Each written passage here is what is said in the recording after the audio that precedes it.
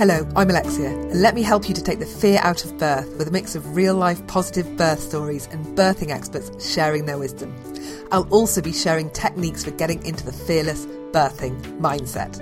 And join the Fearless Mumship community for bonus podcast episodes, access to free birth preparation downloads, and loads more stuff to help you to prepare for a positive birth. Join today at fearfreechildbirth.com. Hello and welcome back to the Fear Free Childbirth podcast. This is me, your host, Alexia Leach, and thank you so much for joining me today.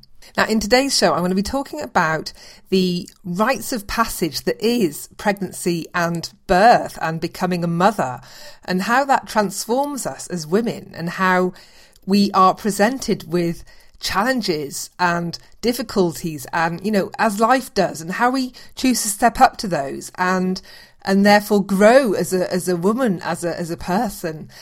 From all those things. And so I find this a really interesting thing, because I certainly, when I think about my own experience, both my pregnancies and my miscarriage were all opportunities for me to sort of take a look inside and figure out what was going on and why I was feeling that way. And then sort of made me take action, made me improve who I was, become a better version of myself. It was because of being pregnant, because of being fearful, because of my miscarriage, that I was propelled to do what I did, that enabled me to actually be much happier with who I am and doing something that I enjoy with my life, rather than doing a job that used to stress me out and made me miserable, And so we all have that opportunity when we're pregnant, when we are facing motherhood for the first time.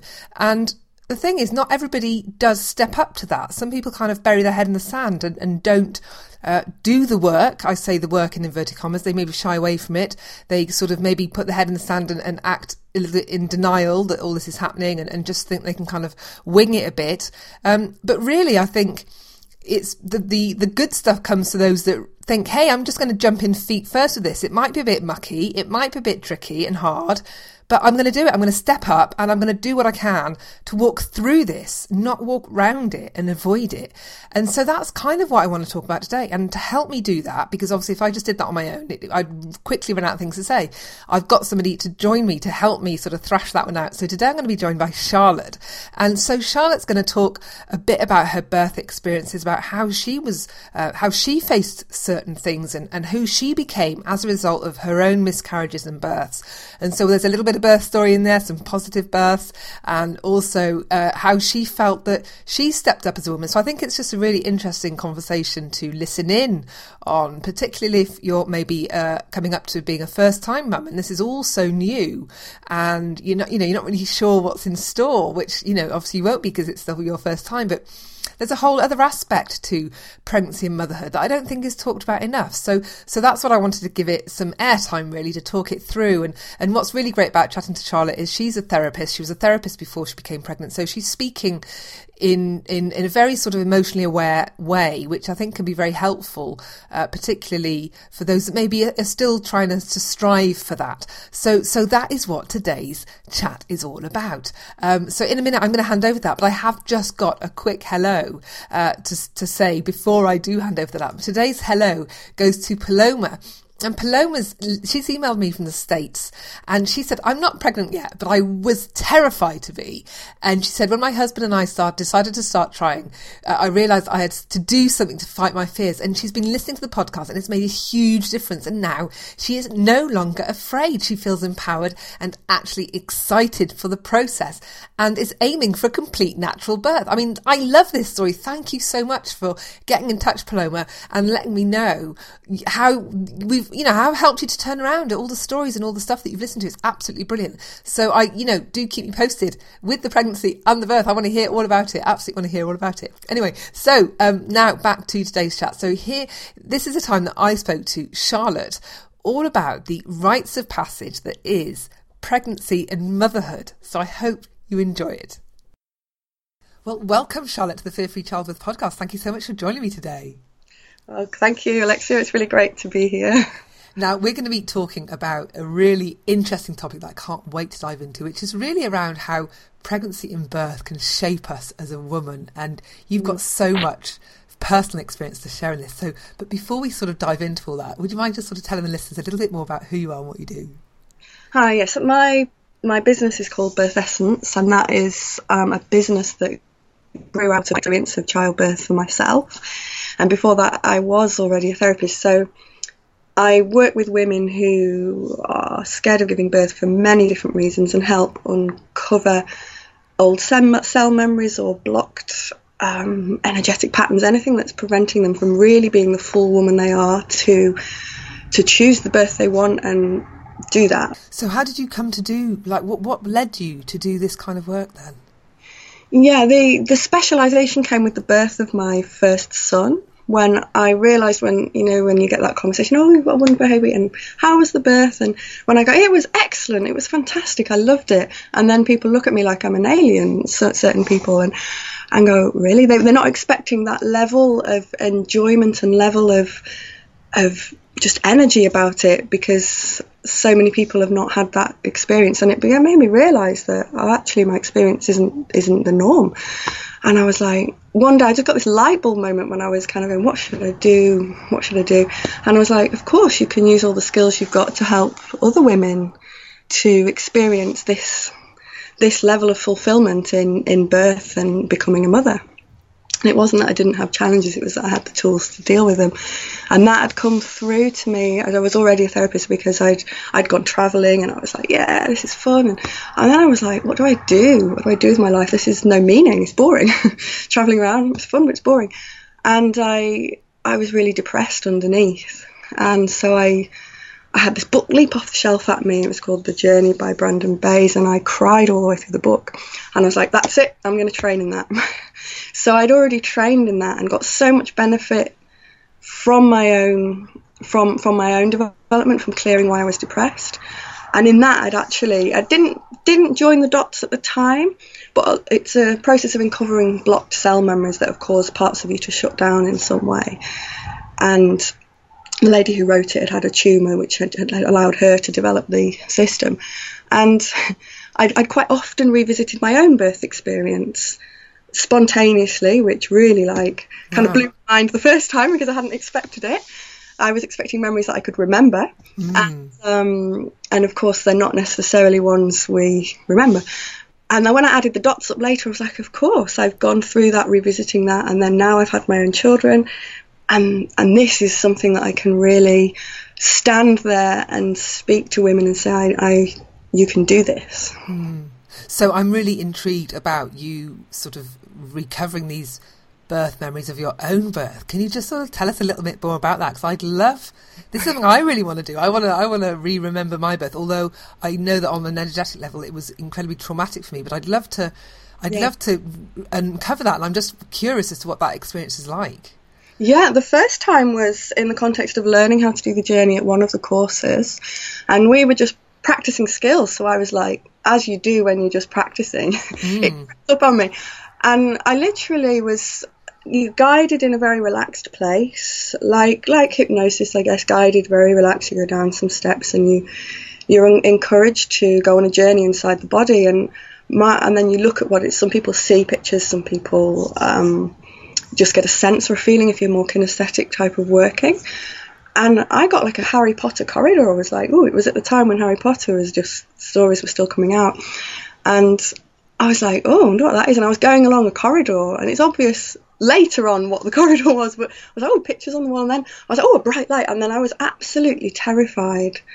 And sometimes when you go in these processes, you don't get the feelings in the same way as if, say, you're going in front of a bus and the terror's right in your face. But I was literally hanging onto my chair going, I'm scared, I'm scared, I'm scared, I'm scared, I'm scared. And I didn't know what it was still. And then there was this bright light at the end of the tunnel. And I was like, it's a hospital, it's a hospital. Where am I? What is this? And then I got, I know I went to the hospital when I was 12. My head was trying to work it out. And then when it suddenly went, oh my God, I've just been born. And it was one of those where you can't make it up. I just knew that was right. And I was kind of shyly saying to this person who was helping me, who was also learning, I've just been born, I'm scared, I'm scared, I'm scared. And then you go through a place where you can put the memory on a video screen so it can help me work with it without the feelings of fear getting in the way initially. So then we looked at what had happened to me, and I was able to check it with my mum after, because I didn't know much. I knew I was born breech, but I didn't know very much about what happened. But what I'd experienced in the memory, that initial memory, was the separation. from my mum, and I was placed in an incubator because I'd got a cold, and so I experienced that as very traumatic. They also helped me out with forceps, so I didn't see all the detail from memory, but the pain. When I checked my mum, it all fitted, and so I was able to realise that my mum loved me and that she hadn't, dumped me. Because the baby's point of view was, where's my mum gone? Yeah. And I was really, really scared that I'd never see her again. And what's very interesting in other memories, I've since and previously to that had some memories where I wasn't sure I was going to see my mum again, and I feel they all link back to that first time that I had a heightened fear of my mum leaving, because I didn't know that I was already scared because she'd left that time. And when we store it, it doesn't matter that she comes back. If it's not acknowledged that you were scared of them not coming back, it can get stored over the belief that they're not coming back, even though they did.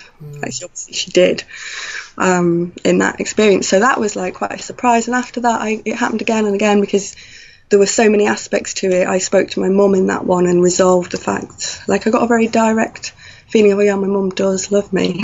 It sounds obvious, but the baby didn't know. And then after that, I was angry with the doctors, I was angry with God, I was angry with all these things.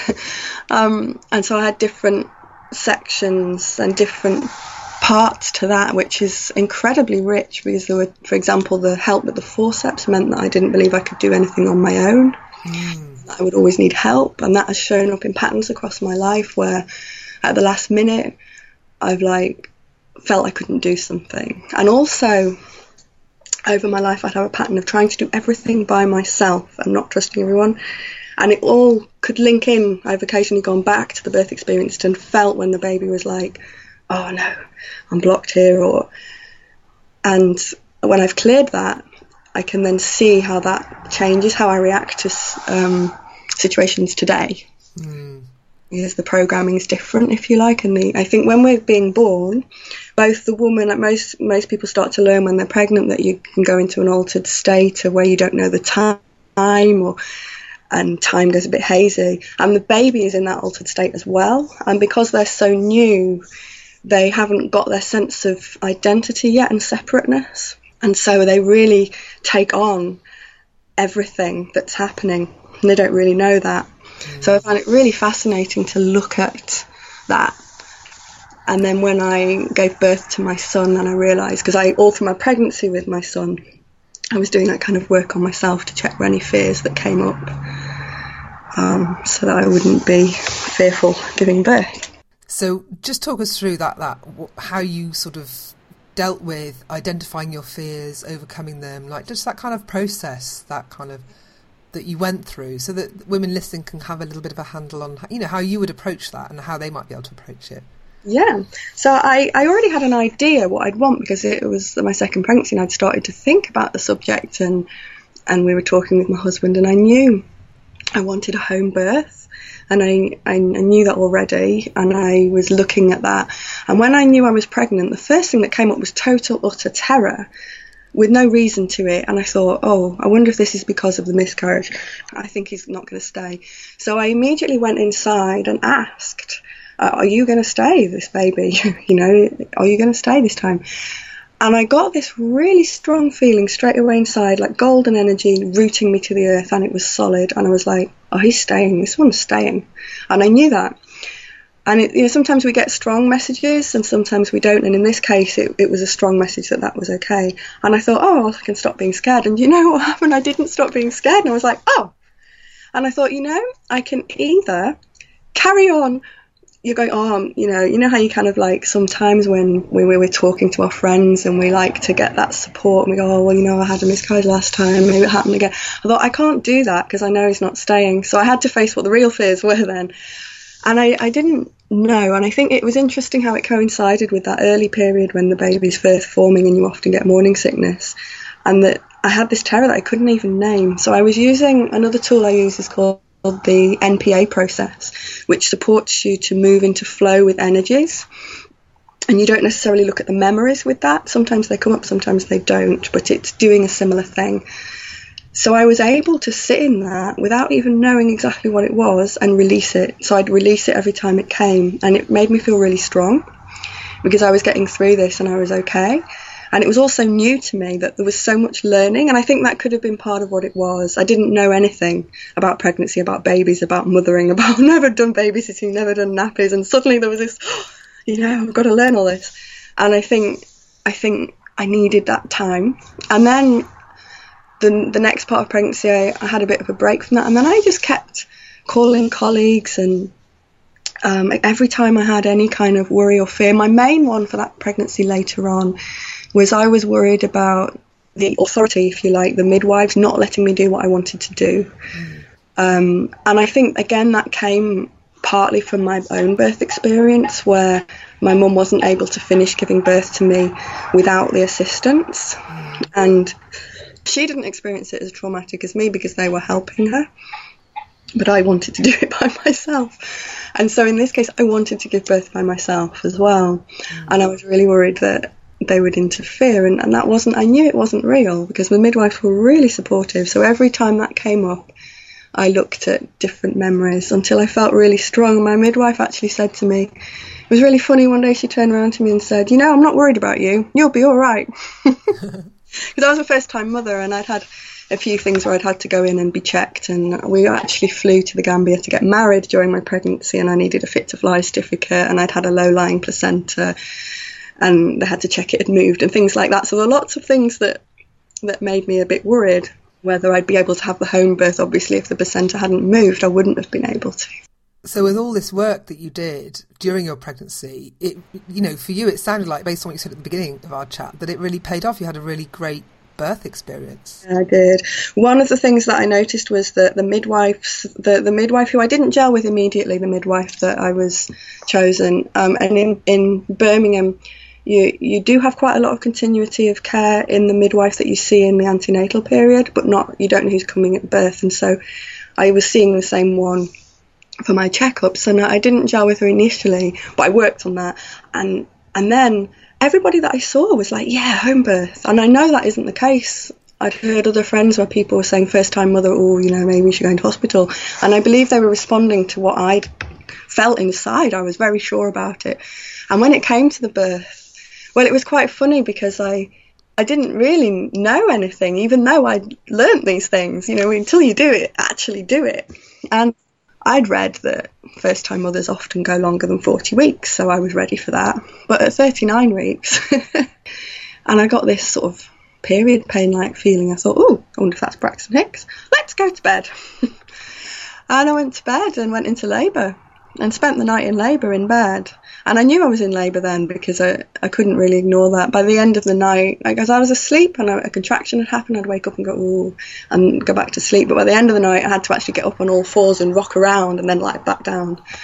And my husband was kind of asleep next to me. So then in the morning, I timed them, they were about 5 minutes apart, but they weren't so strong that I couldn't talk. And I was like, Emma, that's my husband's name, we haven't got the pool up yet. Come on, get to it.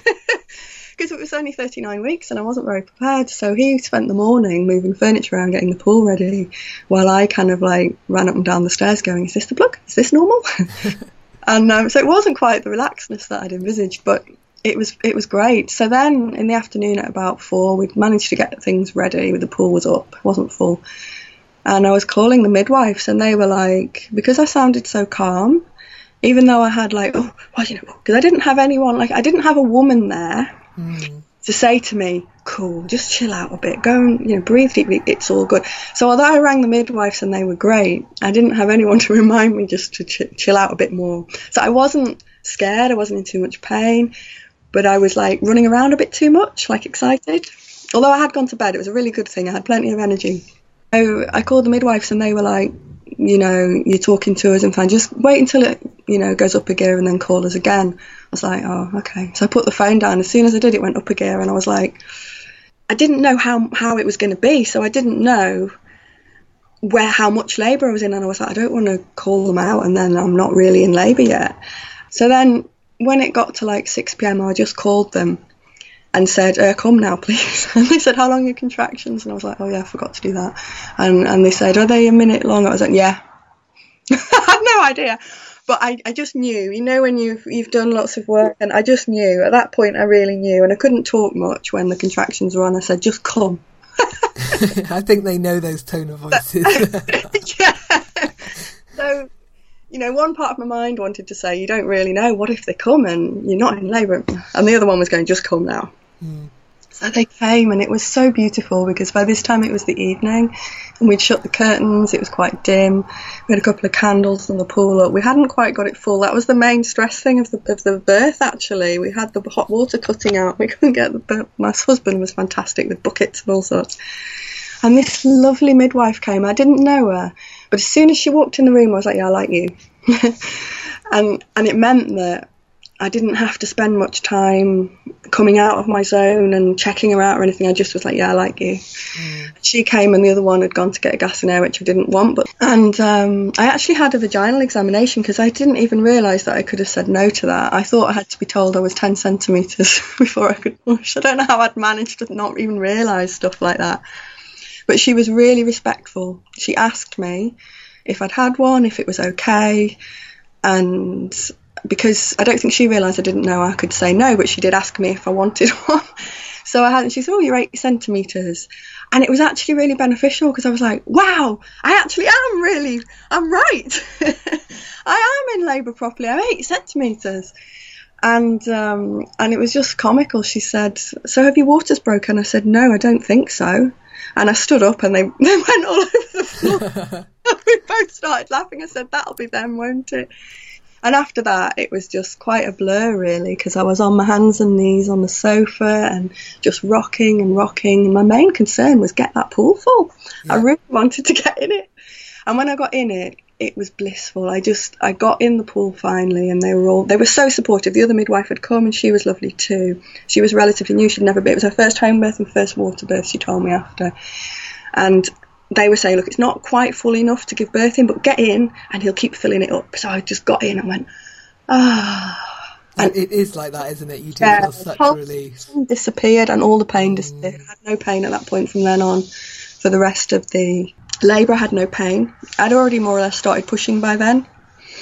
And I had started pushing. So I remember saying to the midwife, my body wants to push now. And she kind of barely looked up she was still filling the paperwork in. And she said, oh, you let your body do what you want. And I was like, oh, in the back of my mind, sort of, because the mind wasn't really there, was, oh, I thought they had to check. And I don't know. And she was just, you follow your body. Because she obviously could tell by my behaviour. She'd examined me to be 8 centimetres. She could tell by my behaviour, the waters had gone, all was well. Yeah. So, and I was in it going, oh, I still don't know what I'm doing, but I was kind of really getting into it. And in the pool, it was beautiful. Oh, it was so beautiful. I nearly fell asleep. Oh, wow. But I was kind of just like floating in between contractions. I felt like they slowed down. I don't know if that's true or not, because I slowed down. And I know they came around just after 6 or 6:30. I know he was born at 9:15. I don't know when I got in the pool. And I just kind of floated. It was so lovely. And then he did the classic thing of coming down, moving back, coming down, moving back. And I could feel him. And there was one point where I had some amazing experiences in the pool. There was one point where I didn't have a contraction, but I felt my body open and I felt him move down. Wow. As if having one. But I didn't even feel the sensation of the contraction. I was like, oh, that's a bit freaky. It was so cool. Yeah. The crowning did sting a bit, so I tensed up slightly. And then he shot out, I guess like the fetal ejection reflex, because it was so undisturbed. They had little head torches, but they weren't touching me. He just shot out across the pool so fast. In fact, like you see those videos, lovely videos with the head out? Yeah. Yeah, that didn't happen to me. He just came out. Oh, wow. He didn't have his head out first. Both of them have done that. Boom, straight out. They just touched him a little bit to push him back. They called my husband quickly. He'd just come in before that, and we kind of picked him up out of the water. And it was so blissful, because like many water births, he didn't cry. He came out with his eyes closed. They said his heart rate didn't move when I was in the pool either. It was the same. He was really relaxed. And then he just went... And I was going to say, it's time to breathe now, you're here, and all this. And he was on it. He was there, it was so peaceful. It was really, really peaceful, serene, beautiful experience. And I'm just thinking back to your own birth experience and how, what you've given your son in preparing, and how that experience is for him, and how that's going to sort of shape him with his own memories that are buried so deep within him, and how you know, when you talk about the impact of our own birth experiences that many people don't really think about or consider. And for me, you know, when I started learning about the impact of our birth experience, this is another reason why I think it's so important to spend your pregnancy doing what you can to create that positive experience for you and your baby, because goodness, you can just imagine what your baby's gone through and how incredible that would be for them, and how you're just setting them up emotionally for life by doing that, you know? Yeah, I think it's really great. And another point to add to that is, like, throughout the pregnancy, I was doing that too. So his imprinting, if you like, is when you have a problem, you deal with it. When you have a problem, you check it out and clear it, and it's okay. So it's like I wasn't scared of having fear. I wasn't scared of feeling those emotions, working through it, checking out my beliefs. So he will have got that on some level, because we can't avoid external stressful situations at any point. We can't be totally in meditation the whole time. So not being scared of that and being able to meet that is a really good model for when he will have challenges in life, as well as, you know, it is lovely when a baby can have that, being cared for in the womb, know they're cared for, and then come out in a beautiful non-separation way and have all that skin to skin. And that very first imprinting of is the world is friendly, the world is loving. And as you said, it really sets people up for life. I think that women can, even before they're pregnant, if they know they're going to have children and they're getting ready, is to clear out how their own birth experience affected them, and as well as fears they may have about actually being pregnant. It can benefit both their enjoyment of the pregnancy and the birth, and, as you said, for the baby, setting them up for life, and how that can benefit the whole of humanity as we go forwards in all these turbulent times. I know, and it sounds big and ballsy to say the whole of humanity, but it is really.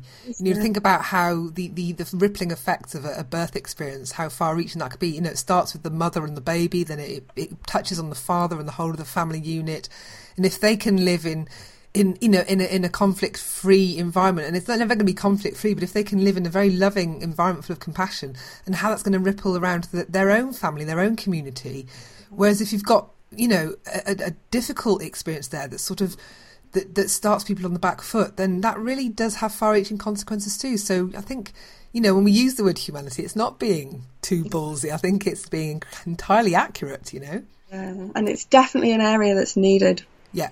Absolutely, like you say, especially given the sudden what's going on environmentally and politically and all that stuff at the moment. It just kind of feels like we need to really focus on this, really on the things that we can make a difference on. And this is, for a woman that's facing pregnancy, that's considering being a mother, is to do this kind of work. So I think it really does pay off. And I love what you were saying as well about how, you know, the fact that you as a mother, when you were pregnant, doing this kind of work, and how that really shows the child that this is how you deal with stuff. And I get some women that listen to the podcast say, I get really worried, you know, you say that they're marinating in my emotional juices and I can't keep feeling positive all the time. And it's like, well, it's not about being positive all the time. It's about having a healthy range of human emotions, and then showing that you're moving through those and handling them, rather than suppressing them, rather than ignoring them, rather than not dealing with them, or maybe allowing them to get out of balance. It's about having a healthy emotional life with the ups and the downs. You know, there's going to be times in your life that are challenging.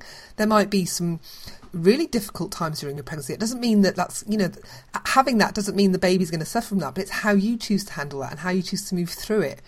And that's the important thing. And I love what you said about how that's imprinting on the child too, and giving them those kind of capacities too. So this is just, I love it. Thank you for sharing this. This is really interesting. So I'm really curious now, sort of beyond your birth then. You've talked about, you had a miscarriage already, and so what's happened, you know, that you've had sort of, you know, the difficulty and the challenges around a miscarriage, and then an amazing birth experience. So move on, can you move us on a little bit in your own birth, pregnancy journey, motherhood journey? What was it like? What was the next part like for you?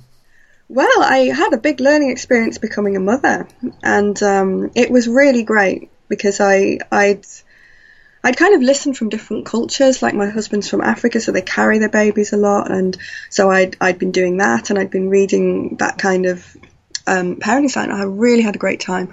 And then I became pregnant again, quite surprisingly, actually. Not that surprisingly. There was 2.5 years. He was already 2.5 years old. But I'm one of those women who I didn't get my period back at all. Actually, I just became pregnant again, and it was 2.5 years that I hadn't had my period. And I know that's on the sort of extreme end of the bell curve, if you like, that some women, no matter what you do, how much you're breastfeeding, they get their periods back very quickly. Most women, I think I've read, if you fully do breastfeeding, where because I wasn't away from 9 to 5 or anything like that, so he could have access whenever he wanted, day and night, and he did. So I think in the middle it can be like a year and a half. It's quite common if you're doing that. But 2.5 years is obviously on the far end. So I wasn't even thinking about pregnancy, and then I started feeling nauseous. And that's interesting. I had no idea, and it took me 3 days of nausea to figure it out. I was like, okay, I did the NPA process on nausea or sickness or something. And it was I just had not entered my mind that I could be pregnant.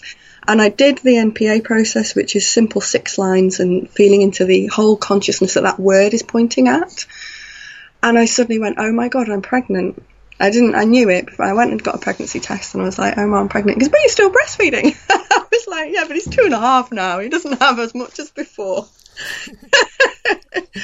And so I was like, wow. And I thought I'd be more confident the second time round because it had gone so well.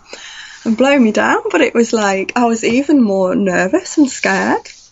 It was really fascinating. It was like a completely different experience, and I see it from my own personal development way as I was going deeper. I feel like the universe was very kind with me the first time, and it was because I had a low level of confidence and historically a low level of self-esteem and confidence that I'd done a lot of work on, and then motherhood was the next level.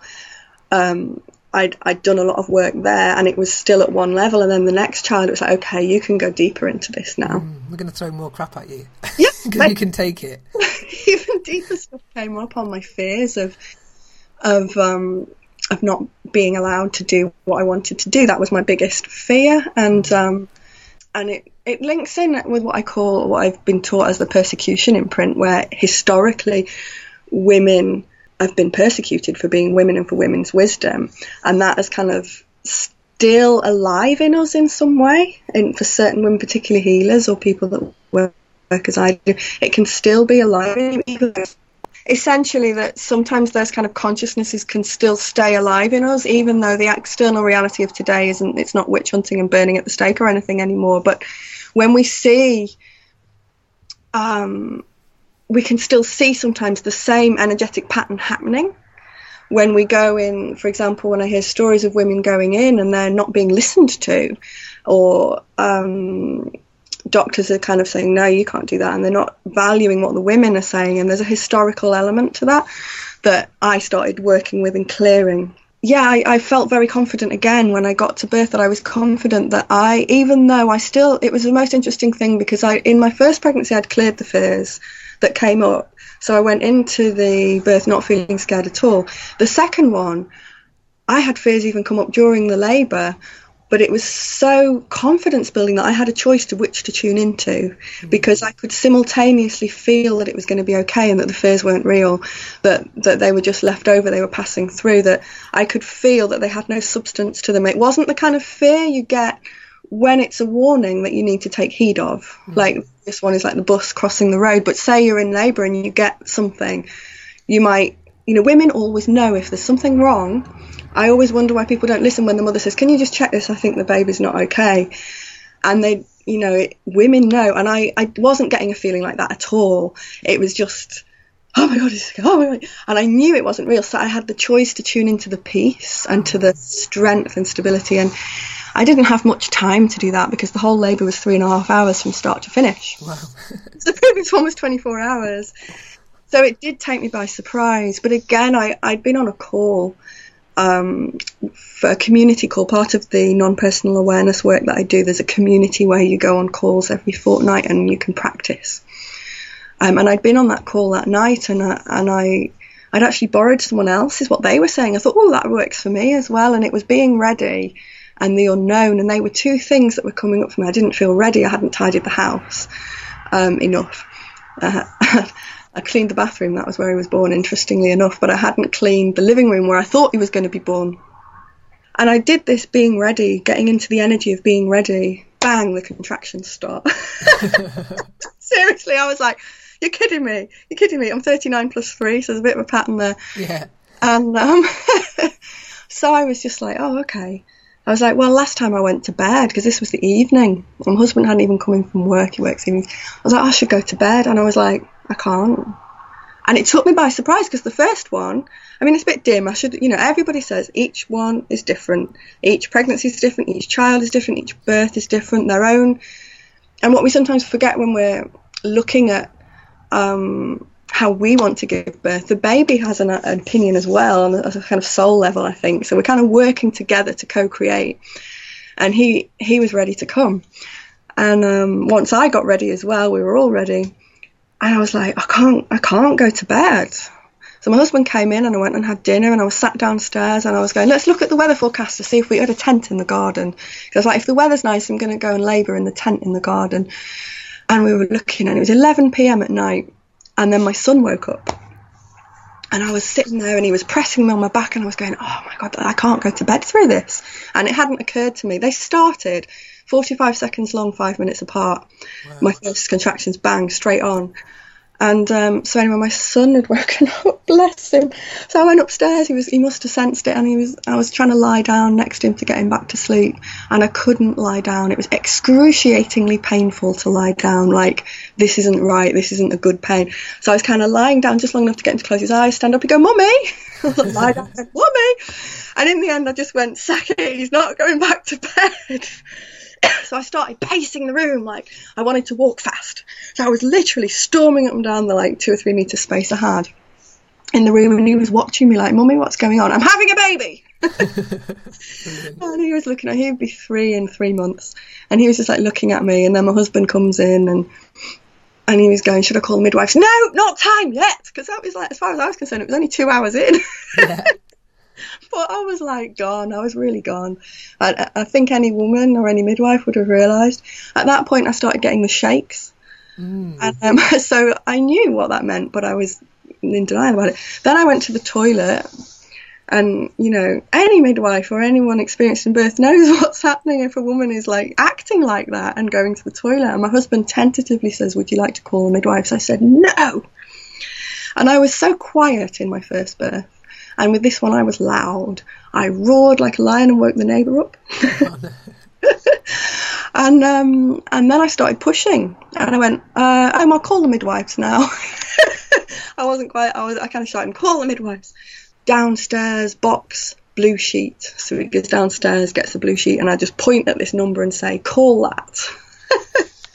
I'm going in the shower. And what I meant was, this baby's coming. I'm finally recognising this baby's coming. We aren't going to get the pool up.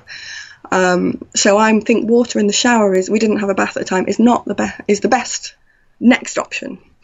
And what I said to my husband was shower, essentially. So he thought I was going for a shower, I don't know, to wash myself. I'm not too sure. Yeah, like we do. He trotted off to call the midwife and told her to come, and then he went to put the pool up. And I basically had the baby in the shower and then called him back again. What, on your own? Yes. No way! Seriously, it was so lovely. It was the most amazing thing. And from what we were saying before about my journey to confidence, from being not very confident about what I can do by myself and what I can do at all, or the worth I have as a person, from being that birth experience of myself, I can feel the emotion in this, of being separated from my mum. It was as if nobody cared about me, nobody loved me, therefore I must not be lovable, therefore I'm worthless, and I couldn't even be born by myself, they had to help me. And that kind of switch off, shut down disassociation to, I'm here telling my husband what to do, managing that, and experiencing this labour and doing it on my own. Wow. And it was so empowering that I really noticed the shift in confidence. And of course, my concern about the midwives was irrelevant, because they weren't actually even there. I saw them by that point. So I was standing in the shower, and it was beautiful, because I was stood in the shower, and once I got to that stage in the shower, the pain had gone. I think some of it was a little bit of stress that had come up while it was happening so fast as well. And I was like, standing up in I kind of had this vague thought And if I put it into words now, we're standing up on a hard surface, not a good idea. Let's get down lower. Yeah. And slippery wet surface. Slippery wet surface. So it's like if someone had said to me beforehand, you're going to do this on your own, how do you think you'll do it? I would have gone, I don't know. How do you do it? How all these concerns would have come up. But when you're in it, you don't think like that. You just do it. And I was just doing what needed to be done. And there was no one else to give my power away to in any way. So I called on what I had, my strengths, and it was so smooth and effortless that I tapped into that. We all know, you see animals giving birth, they don't panic about it, they just get on with it. They haven't got that neocortex getting in the way. And so I got down, I had warm water on me, and I put my hand so I could feel his head was coming. He was still in the sack at that point, the waters hadn't gone, I could feel it bulging.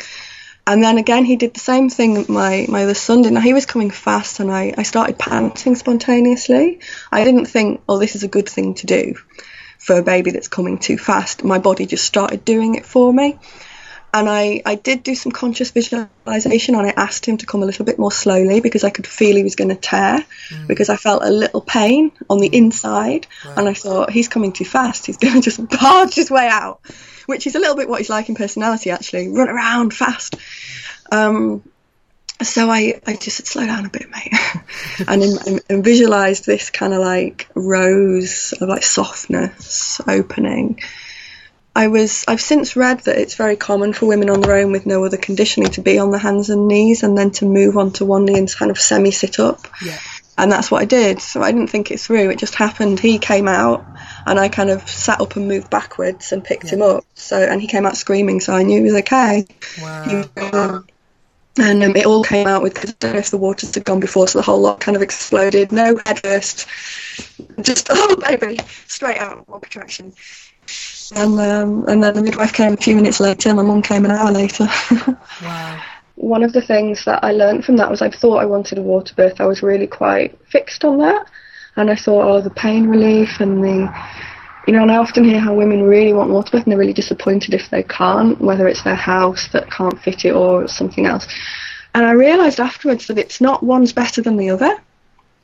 They were both fantastic, and in very different feelings, very different way, but it's meant that, for any future children, that I'm less fixed on one way or another or the way things go, because I had such a great experience with both. Curious, you mentioned about how motherhood was your a big learning for you, and I just wanted to, maybe if we could just talk about, how maybe you handled the being a mother thing, given the tools and your awareness, your emotional awareness about where you're at, and how you handled that, and how you found being a mother, like whether it felt completely overwhelming and or whether you felt you had it in hand, or I don't know, like how you felt coming to grips with being a mother. I really loved it. I really loved the carrying, and it was relatively easy in some ways in the beginning because he took to breastfeeding well. I had the support of my husband, and that's normal in his culture, and so he didn't expect me to be cooking meals or anything. He did a lot of cooking, stuff like that for me. It was really lovely, and as it was the first child, we went to my parents to stay for a bit, and that was really great. The challenges started to come as he got a bit older, and I just dealt with them as I did in other ways, so it was really great. The biggest challenge for me was when I had two, and I had less time, and what it did for me was showed up the holes in my own self-care, in where I was putting myself last, because I'd done all this work on myself when I was single, essentially, around blocks to even being with anyone. But once I was with a family, I was not realising how I'd put myself last still. When I was single, I had so much time that I could do work, I could spend time with my husband, and there'd still be enough time left over for me to look after me. So I was doing. But when it came to no time, as a mother with two children, I had much less time for myself. I was getting last. And at one point, my husband was also getting last. And it was focused on the children. And from the inside, I hadn't realised at first what I was doing until I was getting really tired and snappy and irritable and total utter rage for small things with the children. And that's when I realised how important it is, not just the birth, but the aftercare, straight away the postnatal period, which I did do quite well, particularly the second time I learned even more to take time off. But that looking after yourself is so crucial. Mm-hmm. And I really learned that with the motherhood, that it was like the next step in the confidence is also like caring about me and making time. I've made a schedule with me written on it, in timing to help me, to support me to do that, because my habit has been to put myself last. That's what I've been modelled, I guess, from my own childhood with children, look after the children and, look after your husband and that kind of 1950s kind of thing, I suppose. So I was subconsciously repeating that. So looking back then, I mean, it sounds to me that, you've kind of, your births, even your own birth, pregnancy, has really helped you to kind of really grow as a woman into the person you are today, and has presented you with the kind of challenges that on some level you needed and that you stepped up to. Yeah. Is that a fair comment? Yes, and I think that happens for everybody. For me, it's birth and children, and I think that's very common because as women, it's one of our big rite of passages. And women that don't have children will have something else that'll come up for them. But for me, it was like the hardest thing I've ever done. Becoming a mother and looking after other people and trying to find me in that and keep me in that and work out what really mattered to me and how I can live that and look after my children and look after my husband and enjoy life. And I found it so fulfilling and hard. And I found that it, your children, nobody treats you like your children do. They're very honest, but you don't tend to go in the street and say, I'm not doing that, punch, kick. So they really trigger you in ways that adults don't. Yeah. And because they need so much support. And also I would say, because of the way our culture in England tends to be quite isolated in the nuclear family. And really children aren't meant to be brought up by one or two parents. And so I really noticed that when I was with my their grandparents, and how much easier everything was because I had more of a break. And that's really taught me to, whoever it is, whether it's my friends or my family, to build that support in. And I also noticed that whenever there was something, I could kind of tune in when it was just, you're tired, you haven't had enough support, so you're getting irritable with your children doing ordinary children things and they're tired. Okay, what can we do? There'd be that level, or there'd be like, actually, Charlotte, you're reacting so over the top to this. Rage like you want to kill him. Something else is going on. And I could tell when there was something coming up that was too strong, and I would get support on that and look at what the memory was coming up for me or the energy coming up for me. And whenever I did that, after, I could relate to them better, and they mirrored it for me. There was one occasion with my son when I was pregnant with my second son, and I was due to go and help out at a seminar for the journey, and he didn't want me to go, and he was screaming, "Mummy, don't go, Mummy, don't go, Mummy, don't go." And he's only 3 and he was going to be staying with his dad, and it was really strange. So I was late for this seminar, but then I was the person who helped demonstrate on stage, where they took me through the process on stage for the people to witness what it was like. So what's the memory come up? My mum's going to give birth to my brother and I'm going, don't go, don't go. It was exactly the same energy going on, and I found that that's happened a few times, where they're kind of mirroring. If I'm feeling agitated, everyone around me is agitated, and the children are still, when they're young, they're still so connected to us, particularly the mothers, but also the fathers. And I've got lots of experiences like that I could talk about as well. They're just a reflection of what we're experiencing that we might not be experiencing at conscious level at all, and it's happening so deep within us. So that's such truth. And I'm just, there's going to be a lot of people listening that aren't therapists and thinking, well, this all sounds great, but Charlotte knows all this stuff and she's trained and she's been doing this stuff for years. What on earth can I do? Because, I can imagine there's some women listening to this completely disengaging, going, well, I can't even do any of this because I don't know these processes. Where can somebody who really is up for having this level of understanding, but is busy with a life, with a career, with kids, with family, how can they kind of, take that first step to having improved self-awareness or improved emotional awareness or to help them even feel like they can kind of have a go at achieving something near what you've managed to achieve? Yeah. And so definitely straight away when people are busy, if they feel they're too busy to do this, I'd immediately question that, because that's at the root of what I learned about me putting myself last. So you can immediately because even just 5 minutes a day or 1 minute a day to connect in with you, what you want, what matters to you, it's sending a message that you matter. And then when you're clear with what you want, because women listening can know what they want, they just don't know how to get there.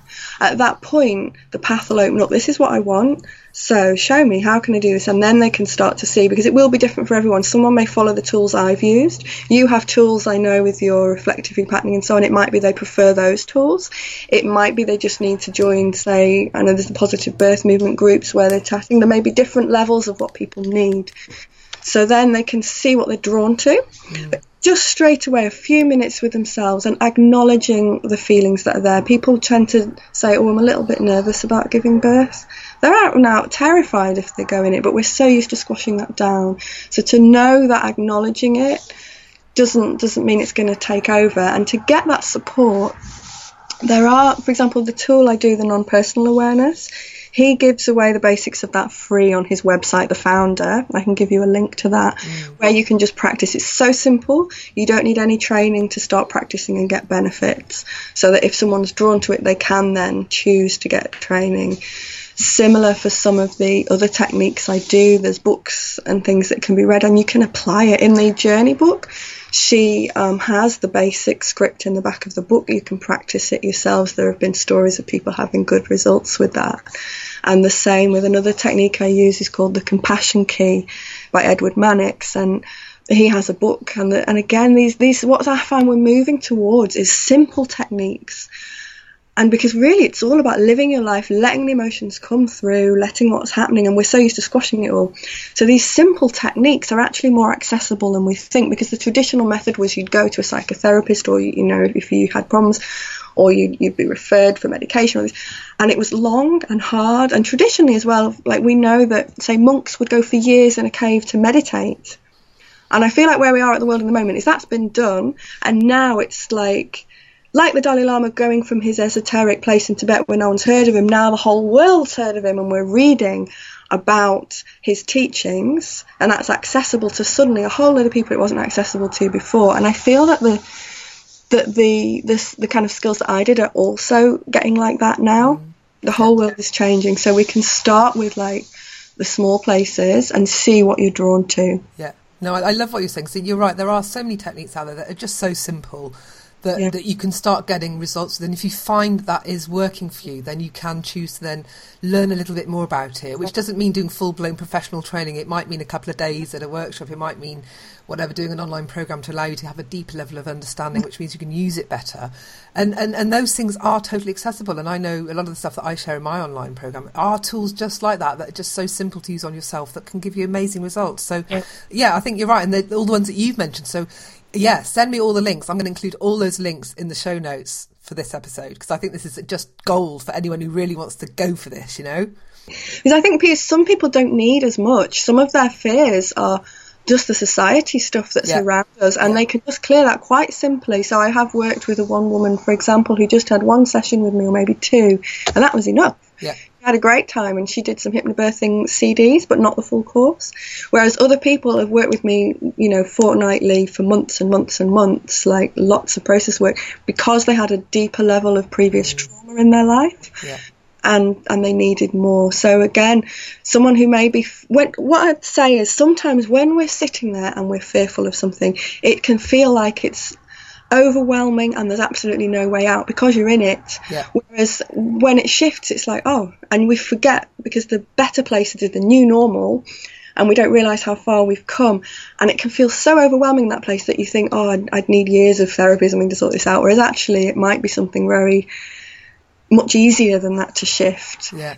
No, there's loads of women I've worked with like that. There's a woman who signed up for 3 months of work with me because she was like, I'm absolutely terrified. I've got a doula, I'm doing hypnobirthing, I'm throwing everything at my birth. And we had the first session, and then I came back to session 2. I was like, how's it going? She goes, I'm fine. I've got no fears. And I was like, okay, well, we'll work on all this other life stuff that might show up during your birth. And so we ended up doing a load of work on loads of other things that really put her in a good stead to prepare for the birth. But yeah, it felt to her so overwhelming at that moment that she felt that she was going to need months of work, and she didn't. She just needed one session. And so, yeah, you know, and another tocophobic woman I work with who's been, you know, planning, wants kids and isn't because she's so terrified. And again, she was amazed that we were able to sort of clear this in a couple of weeks.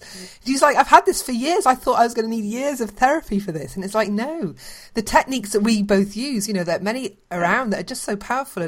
And yeah, like you say, when you're in it can feel so overwhelming and you can't seem to see beyond it, that it's really worth seeking out that support, because you might be really surprised at how quick you can let go of this stuff. I know that some of the stuff, when I did my own personal work and clearance, I was like, wow, have I just cleared that in like half an hour? And I've been carrying this crap for how long, and it's been affecting me in all these ways, and I didn't want to go near it, because even the sense of going near it was fearful. You know, some people are fearful of their emotions, not, you know, and it stops them from actually dabbling in wanting to do that clearance work. So you're right. It's just great to hear that you're seeing that with the work and the techniques that you use as well. So now we could talk for another 4 days, I'm sure. So I'm going to try and wrap this up now, Charlotte. It's been absolutely fascinating listening to your journey and how your, you know, your journey of miscarriage, pregnancy, motherhood, all that stuff has really sort of helped you to grow as a woman. And I hope that listeners can really take a lot from listening to what you shared today. So just before we go, would you mind just sharing a little bit more about where they can find you online if they want to sort of have one of these MPA sessions and find out more about your work? Yes, so my business address is www.birthessence.co.uk.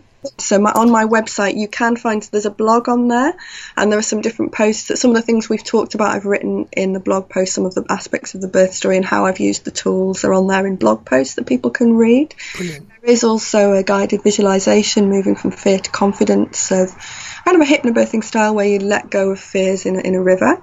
That's also available on the website as well for people who like that. Okay, perfect. Well, I'm going to put all those links in the show notes for today, and I just want to give you another big thank you for coming on the Fear Free Childbirth podcast. Thank you. Yeah, thank you very much. It's a pleasure to be here. You've just been listening to me, Alexia Leachman, here on the Fear Free Childbirth podcast. Thank you so much for tuning in. Now, this is just a wee reminder that if you'd like to listen to bonus podcast episodes and have access to loads of birth preparation downloads, my video mini-series on reducing your fears and so much more, then join the Fearless Mumship community today. You can join at fearfreechildbirth.com. Until next time, bye for now.